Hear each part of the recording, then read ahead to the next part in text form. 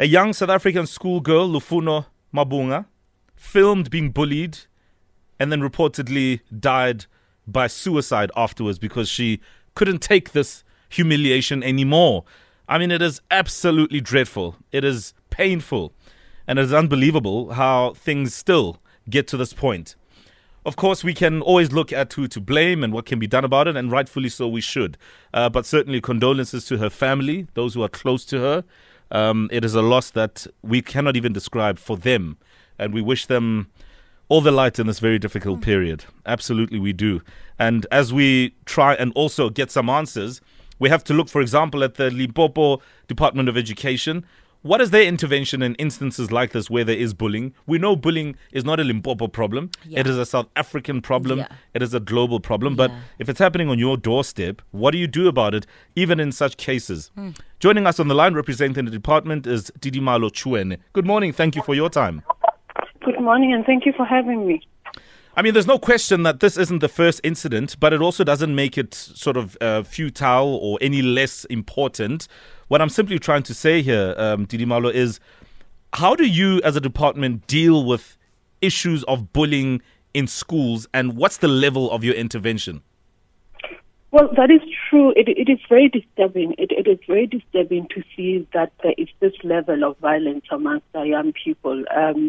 But just to respond to your question first, is that we've always had life skills interventions in place, I think for the past 5 years or so with the Department of Basic Education of how we deal with it, so that we send a very strong message that this is something that cannot be tolerated in our schools, in our communities and elsewhere.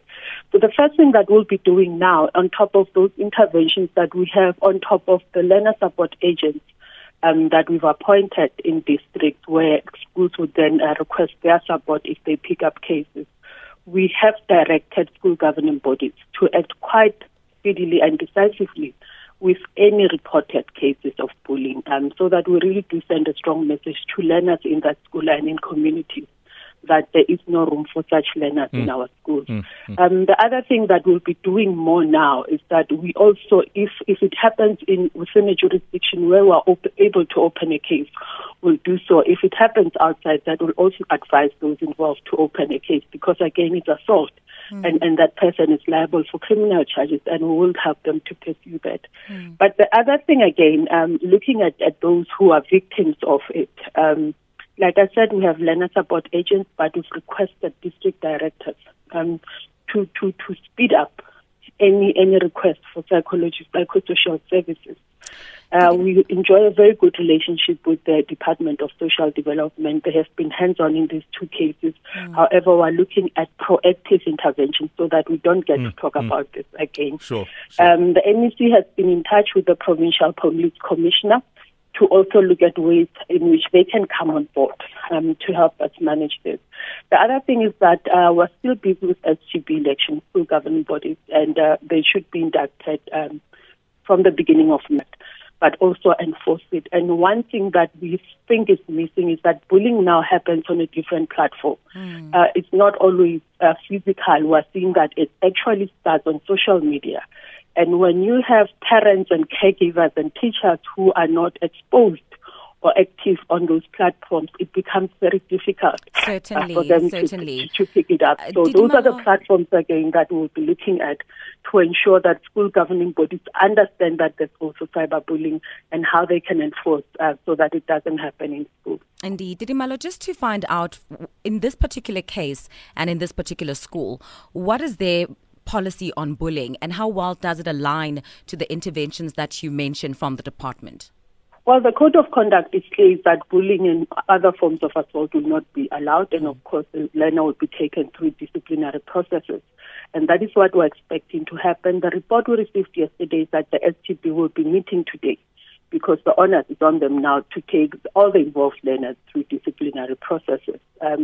But like I said, there are also two parts to it. There are processes that will take place within the school, and of course enforcement of anything is limited. It might be a suspension or being expelled from school, but we still feel that is not enough in this instance, and that is why the MEC is liaising with the police commissioner to find a way that we can use to deter any form of activity like this in future.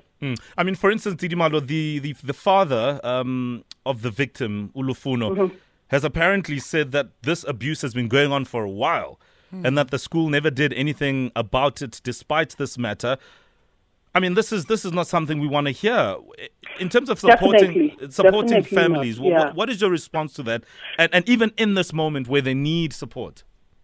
Well, as we've indicated, this is something we don't want to hear, and I can't come here and say we're also hearing it for the first time.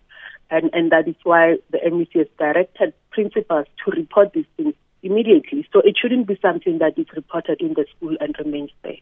It should be escalated, and then it will be upon the district and the provincial office to make an intervention. And that way we feel we will be capacitating schools to deal with this. Because again, when these things are reported, it doesn't mean that school management is not working. It simply means there's a problem that we should come through and address. Like I said, we've been in touch with the family. Yesterday, school management visited the family. The MEC for Social Development has pledged to support will help with the district director to see if there is further support that can be given to the family.